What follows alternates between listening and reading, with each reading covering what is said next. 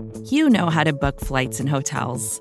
All you're missing is a tool to help you plan that unbelievable travel experience. That's why you need Viator. Book guided tours, excursions, and more in one place. There are over 300,000 travel experiences to choose from, so you can find something for everyone. And Viator offers free cancellation and 24/7 customer support for worry-free travel. Download the Viator app now and use code Viator10 for 10% off your first booking in the app. Find travel experiences for you. Do more with Viator.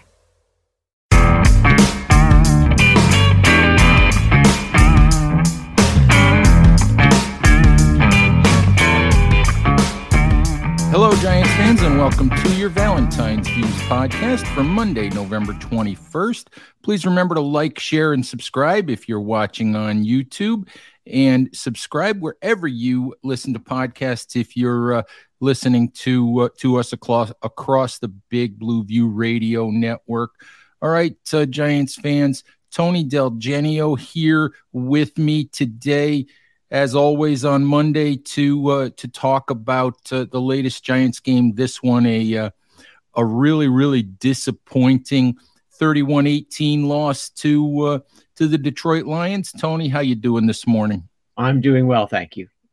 So, as I said, Tony, this one, really disappointing game. In some ways, I think you could see this coming a little bit.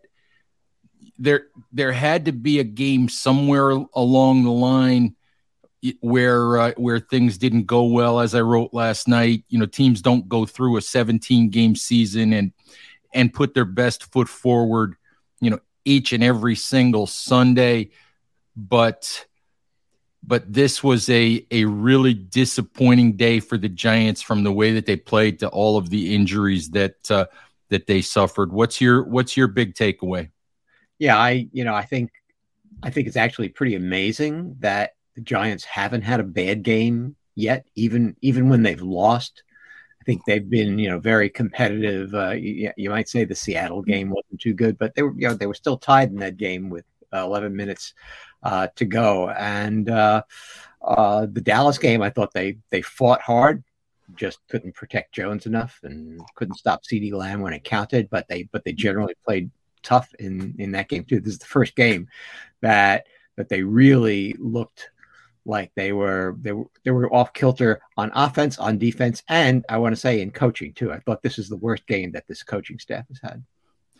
I would agree with you on all counts there, Tony. The issue that I have, and again, something that I wrote after Sunday's game, the issue that I have is when you look at this team, it's amazing that they were 7-2. It really is, because this is not a complete team. This is not a dominant team. This is a team with, I think, as we've discussed, a very narrow path to victory. Path that includes running the football well, not making mistakes, controlling the pace of the game, controlling the clock, and relying on the opposition to make mistakes at the end of games. You get them out of that comfort zone, and we saw a little bit of the result on Sunday. They somehow, even though they lost, 2 games prior to Sunday, managed to stay in that comfort zone for most of 9 weeks. And what I wonder is, was Sunday just a bad game? Which obviously it was a bad game. Or do we toss it out? Or is it sort of a harbinger of things to come over the next 7 weeks? So my feeling is that it's a little bit of both. It's tough to isolate one particular thing. I mean, obviously this game was a stinker. They did not play well in any of the 3 phases of the game. And as I said, I didn't even think that the coaching was very good in this game. Decisions that were made before the game and during the game. But at the same time, which I'm sure we'll get to, they're losing so many players to injury that they're down to a pretty bare bones roster in several parts the team, and eventually that has to have some effects. And naturally, we all know, we've known this all season, that the worst part of their schedule, the toughest part of their schedule, is coming up for most of the rest of the season. And so there are all kinds of, I think, reasons why this could partially be a harbinger of what's to come. The other thing, which, and I can't say this definitively, is that, now you've got 10 weeks of film. If you're an opposing coaching staff, you've got 10 weeks of film to understand what the Giants are doing and react to what they're doing, plan for what they're doing to shut it off. And I think, you're seeing bits and pieces of that now. I think we certainly saw that in the Seattle game where Seattle's defense cut off the Giants' read option offense, which, by the way, they came back with yesterday after it being put to bed for a little while, and they made some hay with that. That's great. But you just wonder to what extent teams now are cluing in on the Giants' tendencies, and then the question, because it's like a chess game, and so does the coaching staff see what's happening there and say, okay, here's our next move. What are we going to do differently than we did before? And I think that will have a lot to say about whether this is a harbinger of things or whether it's just a little blip in things that will go away, and maybe go away after Thursday when they've got a really tough game. All right, Tony, let's talk about injuries, and those injuries bleed into some of what you were talking about with coaching and coaching decisions. Now, Brian Daboll and his staff have had a magic touch through 9 games. They've done a lot of things right. Sunday certainly didn't give me pause to think any less of Brian Daboll and his staff than I did previous to that. But Sunday, I thought that a couple of decisions that they made came back to hurt them. And, first and foremost, we'll talk about injuries. The biggest injury that we know about, and this was not a coaching decision of any sort, but the biggest injury we found out Monday morning, Wan'Dale Robinson is lost for the season to a torn ACL. Real shame. Robinson was in the midst of his best NFL game. Quality young player. But it's funny because he's 5'8" and 180, 185 pounds. And there was a point in Monday's or Sunday's game where Patty Traina of Giants Country is sitting next to me in the press box. And I turned to her and I said, I love this kid. He's a really good young player, but I hold my breath every time he gets hit because he's so small. Mm-hmm. And lo and behold, he got knocked out of bounds, got hit off balance, and he's done for the season. I feel bad for the kid, but at this point, I also wonder where the heck the Giants are going to get production out of the passing game. Yeah. I mean, I'm not sure that particular injury had anything to do with his size in particular. I don't know, maybe a 6'4", 220-pound wide receiver wouldn't have been pushed in the same direction or something like that. But, there are plenty of small receivers around the league. I was watching Sky Moore play for Kansas City last night. He's a kind of similar type of receiver to Wan'Dale Robinson. I think it's a legitimate question over the long term as to whether a guy that size can stand the wear and tear. I'm just not sure about that injury last night. At any rate, I think that a lot of it is bad luck. I love him too. And I just say he was playing great last night. His first 100-yard game as a receiver, which may be the first 100-yard game that a receiver has had for the Giants. I don't know. I don't know whether Sterling Shepard might be. I'm not sure. I'd have to go back and look. Sterling Shepard reached 100 in game 1 when he had that 65-yard touchdown pass. But certainly the Giants haven't had many 100-yard receivers. So the good news is that they finally used him extensively yesterday, which they really hadn't been doing. And he produced when they did, and he looks like a reliable receiving option. So I guess it remains to be seen whether he can hold up under the wear and tear of an NFL schedule when he comes back next year.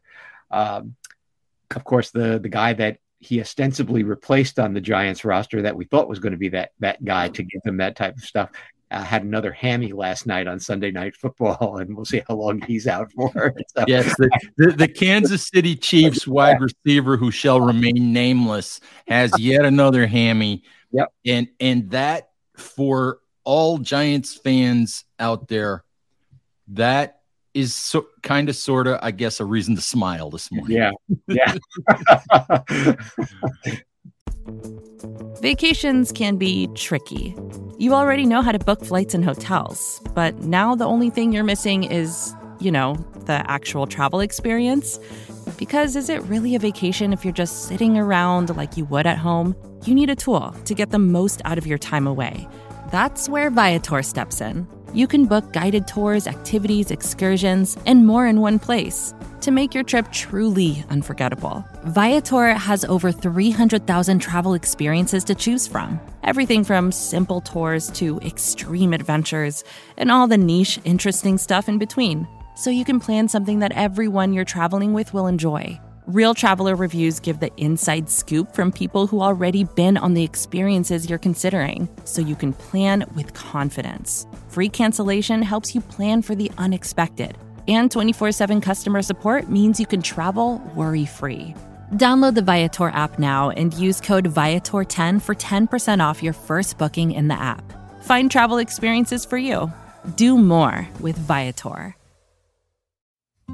Support for this show comes from Sylvan Learning. As a parent, you want your child to have every opportunity, but giving them the tools they need to tackle every challenge, that takes a team. Now more than ever, educational support tailored exactly to what your child needs can make all the difference. That's why parents have trusted Sylvan Learning for 45 years as the ultimate teammate in their child's educational journey, instilling in them a love for learning and a passion for reaching the next level. And Sylvan's Insight Assessment can identify gaps in learning and areas that could be of concern for your child. It's a 360-degree view into your child's learning that you can't find anywhere else, and helps ensure that your child didn't miss something in school that might put them at a disadvantage in the future. And right now, it's the best price of the year at $29. Go to sylvan29.com to learn more and get your child's assessment for only $29. That's SYLVAN29.com.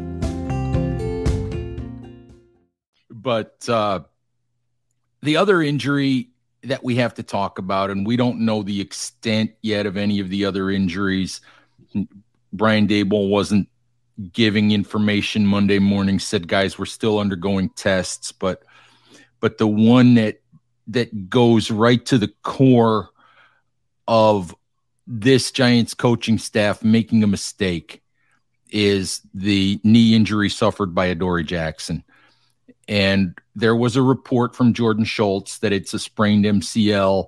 He could be out 3 to 5 weeks. No one has verified that yet at this point.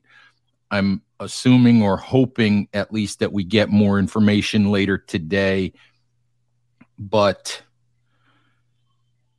I understand coaches wanting to put their best players in positions to make plays, whether that's on special teams or wherever.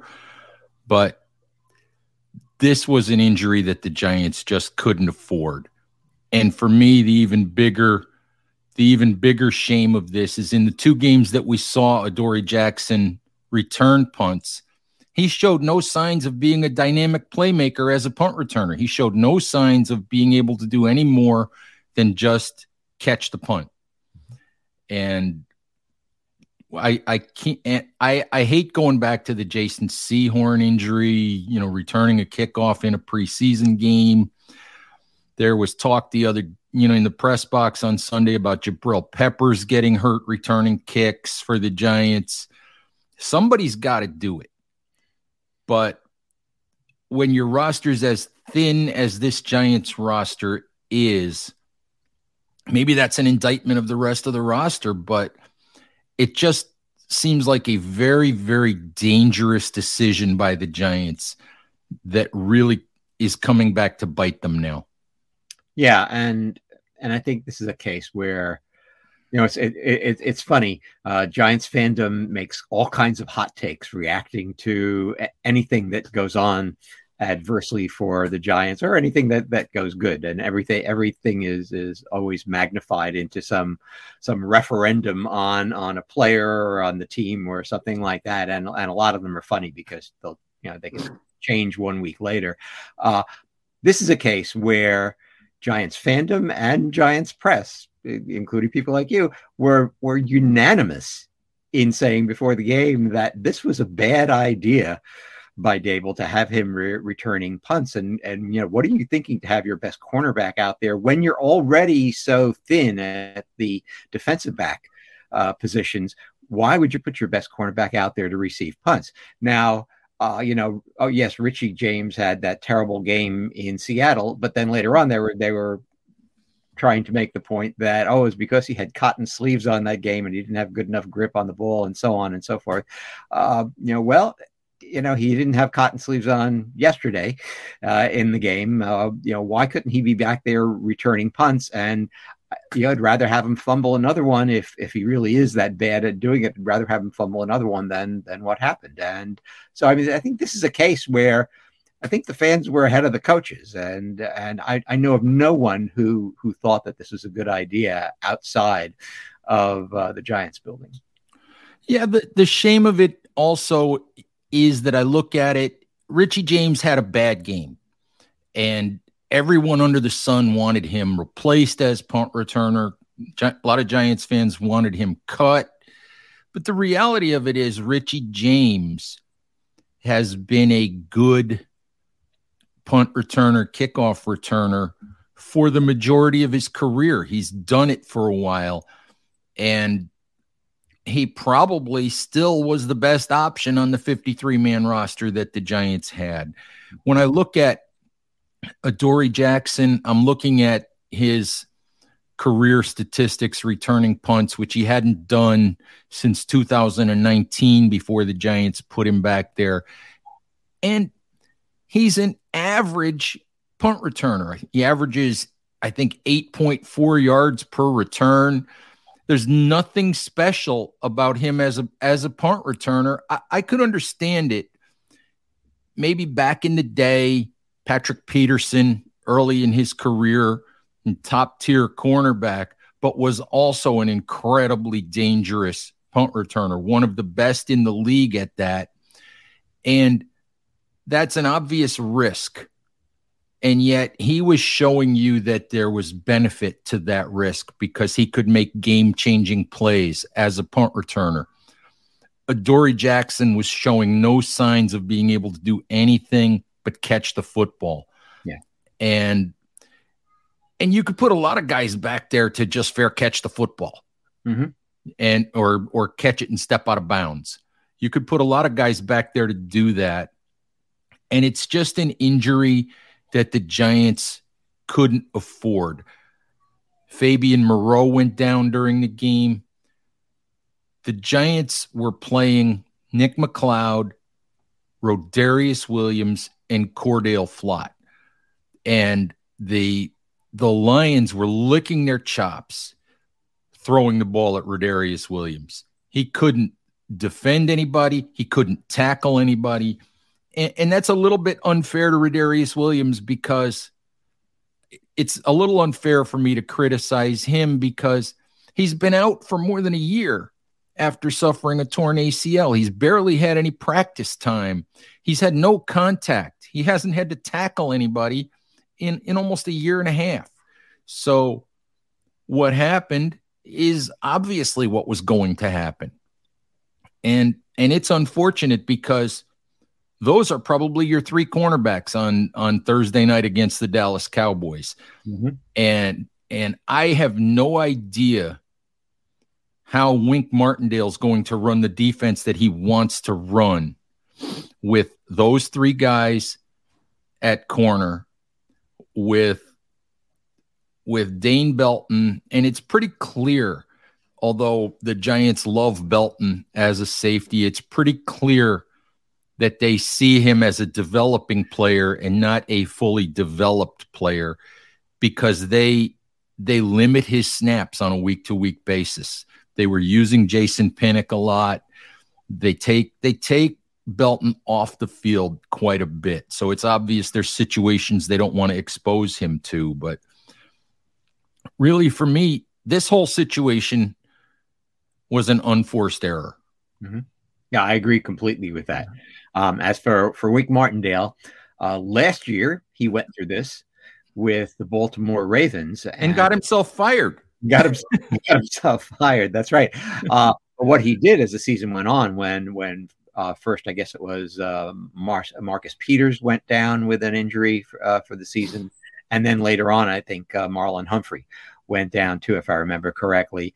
And as the season went on, he did play less cover one and more cover two or two man, basically cover two, cover four, cover six defenses than he had for most of the previous 3 years. And so I think even someone like Wink Martindale, who wants to be super aggressive, sometimes may recognize that, discretion is the better part of valor. And I better have two guys back there all the time. Of course, when you're using your safeties as quarterbacks, who plays safety, right? The Giants are so depleted at defensive back that it's really going to be a challenge. But I think that's probably what's going to happen. Is we're going to see a slightly less aggressive defense than we've seen from him all year, especially I think against the Cowboys, with a team that has very dangerous receiving weapons. And frankly, Dak is a more mobile quarterback than Cooper Rush was, who the Giants saw last time. And so you could imagine that they'll maybe take a stance of trying to confuse him with coverages rather than confusing him with blitzes so much. But who knows? We'll find out in a few days.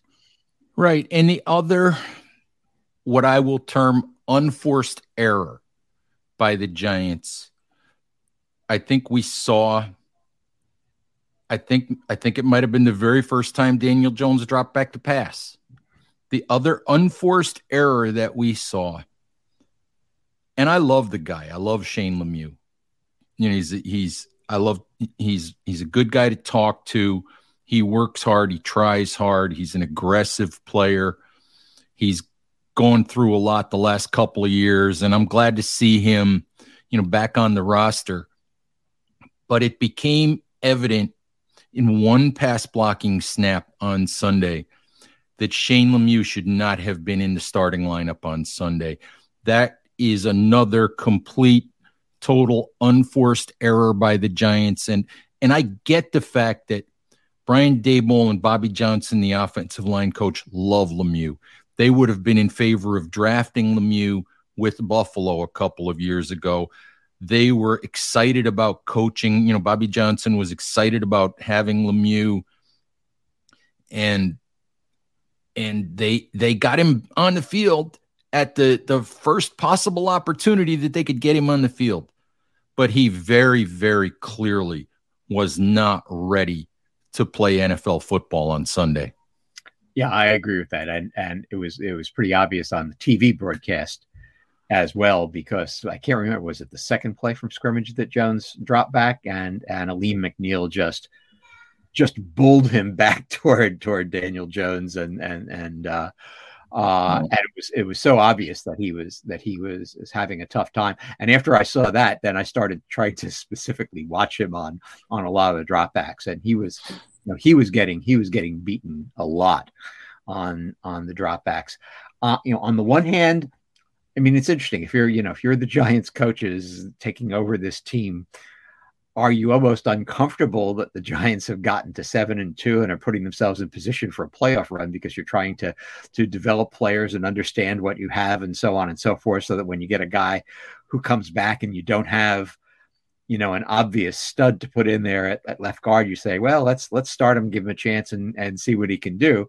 I can almost sympathize with that, but I'm not sure that I would have let him go more than maybe just the first quarter before I made the change, because I didn't think it took long to make the assessment. They waited until halftime and to switch to Ezeudu and I'm not sure, why they let it go that long before they made the change, because they got themselves into a hole by halftime.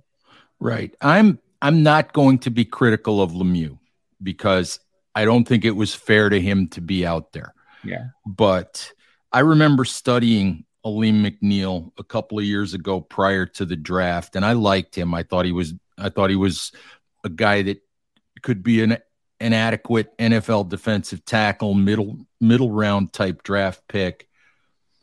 But Alim McNeill is an adequate player, but they made him look like an all-pro. He had 4 quarterback hits in the first half. He ended up, he had that sack. He had 3 tackles for loss, and I think however many like I said, 4 quarterback hits or whatever it was. And I looked at his career stats this morning. He had never had more than 1 quarterback hit or 1 tackle for loss in a game prior to Sunday. And that just tells you, how far Shane Lemieux was from actually being ready. So that's another mistake. And, it's maybe not game plan. It's not play calling, but just a mistake in personnel usage and another unforced error by a coaching staff that's done almost everything right so far. Yeah. Yeah, and I agree with that, and I think every Giants fan will agree with that. Because then, if you look at Giants Twitter, it's kind of fun to watch a Giants game while you're following along on Twitter. And right after that first play that McNeill blew by Lemieux, the Twitter was just lighting up with like, "Gotta get Lemieux out of there," and so on. And I thought that was an overreaction. But then by the end of the first quarter, I said, "Well, you know what? They're right. He's getting beat consistently." If I can just look at the flip side of things, and of course, this was a move made out of necessity and not so much by choice. But after Tyree Phillips went down and they put Matt Peart in there for the first time, other than at those I think jumbo tight end formations that they had been running the past couple of weeks. But Matt Peart played the rest of the game at right tackle, as far as I know. And I wasn't watching him every play. I saw one play where he didn't do a good job, but for the most part, I thought Matt Peart looked adequate. And I got a little satisfaction out of that, because I had been puzzled the last 2 years by a guy who looked in 2020 as if he could be a possible starting offensive tackle for the Giants. He handled Chase Young pretty well in one game, and so on and so forth. And then all of a sudden he just fell out of favor and looked like he was someone who was out the door and might never play for the Giants again. So I'm very interested to see whether, with this coaching staff and this offensive line coach, Bobby Johnson, whether they can make him into a useful right tackle, which would give them at the very least a really nice backup to use. So I was encouraged by that yesterday. The interior offensive line, though, obviously disaster. It's a mess this year. Yeah. Mm-hmm. And even Mark Lewinsky on the other side. Again, he has a reputation as being a better run blocker than a pass blocker, but he has real deficiencies as a pass blocker. And Feliciano, who also got hurt yesterday, has been adequate at best, but nothing special. Again, the upside is that we got to see Nick Gates actually playing center for a change, and so those are the positive things I try to take from a game that had very few positives to look at. Yeah, absolutely. I enjoyed seeing Matt Peart play reasonably well on Sunday. The only thing I'll say about that is I thought that Matt Peart should have been starting every single week last year. I thought that this was a young, talented, developing player who was mishandled by the previous head coach. And I will be happy to see him play, and play fairly well. I'm assuming that he's going to have to play Thursday night against Dallas. Not an easy assignment for anyone, but if he plays well, I've had the opportunity to talk to him a couple times, and he's a nice young man. He's a good guy to talk to.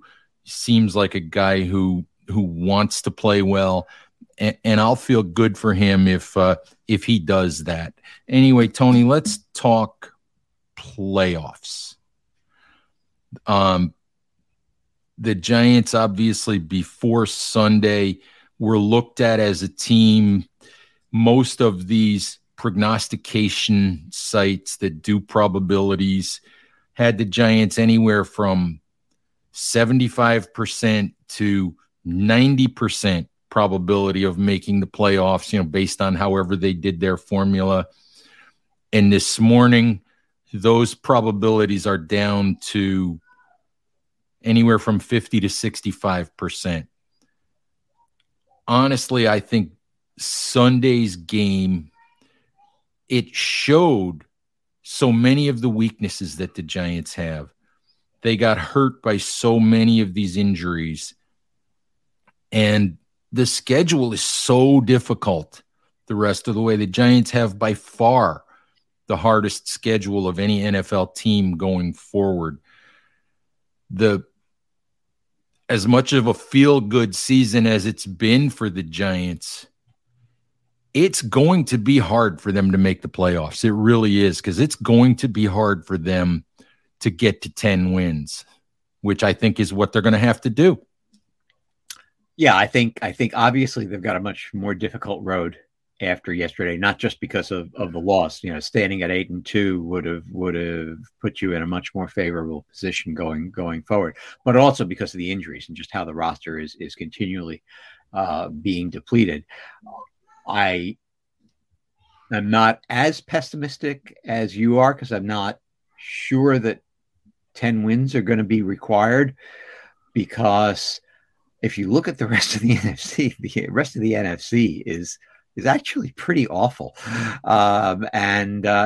Dallas is obviously on the rise, and I think it would be a miracle if the Giants won on Thursday night the way things are right now. They're hitting Dallas at a very bad time, the way Dallas is playing, and they're hitting them at a very bad time considering who they have to put out there to match up against Dallas. And so, let's say we chalk that one up as a loss.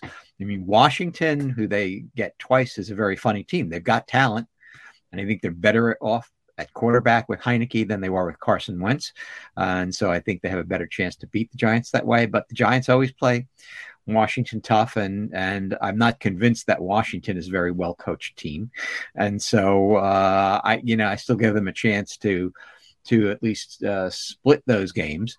And then you have games, Philadelphia. Well, Philadelphia looks like they're much more talented than the Giants, but just yesterday, Philadelphia had to score a touchdown in the final minute just to beat the Colts, who have had such a terrible season up to now. And the Vikings, right, who are supposedly this great team, were absolutely embarrassed. I mean, the Vikings look like a team with no heart yesterday against Dallas, and that's kind of the reputation I think that team under Kirk Cousins has, is that it's a team that doesn't fight back that much. I mean, they did it the previous week against Buffalo beautifully, and then yesterday they just laid down and died against Dallas. And so, yeah, the Dallas game, the Philadelphia games, I don't think the odds of those are very great, but I still hold out hope for the Colts game and the two Washington games. And if they can get two of those, they get to 9-8. And 9-8 might do it in the NFC, because there just aren't many good teams around. That's true. And I don't mean to be overly pessimistic. And look, they're 7-3. They're playing meaningful football games in Thanksgiving. They're going to play meaningful games the rest of the way. They've already had, in many ways, a successful season. They've already established that they have a good front office. They have a good coaching staff. They have some really, really solid building blocks. For me, a playoff berth is a bonus. It's sort of having their cake and eating it too. or it's having an extra piece of pie on Thanksgiving, or whatever, however you want to put it. I mean, they've got 7 games left. It's absolutely possible they can get to 9 wins, 10 wins. It's possible. I'm just looking at the numbers and the difficulty of what they have remaining in front of them. And it's not easy. It's not as there are Giants fans who are dreaming about Odell Beckham and dreaming about a Super Bowl run just a few days ago. And I guess my point is, it's not going to be nearly as easy as many people thought that it would be. It's not nearly as much a guarantee that this team makes the playoffs as some people thought it might be. Yeah. And I think yesterday's game is what completely changes that, not just because of the numbers, but because you lost a winnable game against a mediocre, not a bad. I mean, Detroit is not a bad team if you've watched them during the year, and I've seen them a few times, and they play well. I think the big surprise yesterday is that the Giants were so inept on offense against their defense, because Detroit's defense is what has been holding that team back all year. Detroit's offense is actually one of the better ones in the NFL. I mean, amazingly, they put up points in the majority of games they played, although they hadn't recently. It's their defense that has been just really, really terrible all season. And so to watch them, the thing about yesterday's game, I think that was most concerning, is that on both sides of the ball, the Lions line dominated the Giants line. The Lions defensive line absolutely dominated our offensive line, and our defensive line frankly didn't do much against their offensive line, which is maybe less of a surprise because Detroit's offensive line is pretty good. But still, that was where the Giants really, really lost that game. I thought they just were beaten up on both sides of the line yesterday. Yeah, absolutely. And I think defensively for the Giants, they're going to have to rely more on that front four with all of the injuries in the secondary. And right now, you question whether they can. But on the flip side, on the offensive side, I think we've known all year that the interior of that offensive line is the place where the Giants still have work to do. That weakness really, sort of came home to roost on Sunday. The Lions really took advantage of the difficulties that the Giants had up the middle. The other thing is that without Daniel Bellinger, the Giants don't have any blocking tight ends. They've had to go to the jumbo tight end package with Nick Gates. They've been going to the 8 offensive lineman package when they use the 3 tight ends. They've been taking the tight ends off the field and using the 8 offensive linemen. And because of the way that the game went on Sunday, they didn't have 8 offensive linemen to put in there. All of those guys were playing. Mm-hmm. So that part of their run game package was taken away from them. And as I've said, the concerning thing for me all along is the Giants have a narrow path to victory. The game has to be played a certain way. And yesterday's game was evidence to me. People have asked, is it sustainable? Can they win another way? Can they win a shootout game? Can they win a game where they have to rely on Daniel Jones? To me, it was more evidence that for the Giants to win, the games have to be played a certain way. They certainly can against Dallas or Philly or Indianapolis or Washington or whoever. But the struggle for the Giants, to me, is because of their lack of talent in some areas, because of their injuries, because of the weaknesses in certain areas that we've known about all along. If the game isn't played in the way the Giants want it played, then they're at a huge disadvantage. Mm-hmm. Yeah. Yeah, I agree. And they're going to be at a disadvantage in, I'd say, at least half of their games going forward. And then the question is, can they pick up a couple in the games where they've really got a fighting chance? And that sets up I think the home game against Washington in 2 weeks. Although actually, frankly, I like to see the Giants on the road now rather than at home, because every time they're at home, somebody goes down with an ACL injury on the MetLife turf. And so, I mean, it's amazing, right? There are four of the rookie class plus Sterling Shepard this year, and maybe I've missed one. I don't know, but that's at least 5 players who've gone down this year. All of them at MetLife, which is just, I mean, absolutely amazing. Crazy. All right, Tony, thank you very, very much for the time today. Have a great Thanksgiving. Hope you enjoy it. Hope you get to see lots of family and have a great day. You too, Ed. Thank you. All right, Giants fans, thank you as always for listening. Have a safe and happy Thanksgiving as well. Please remember, take care of each other, and we'll talk to you soon. Bye-bye.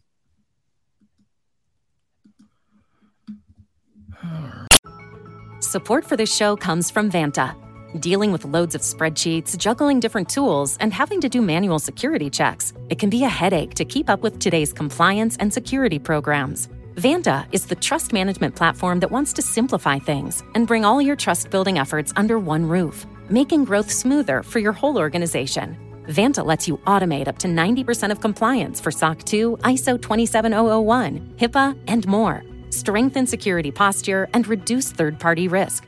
Get $1,000 off Vanta when you go to vanta.com/Vox. That's VANTA.com/Vox for $1,000 off Vanta.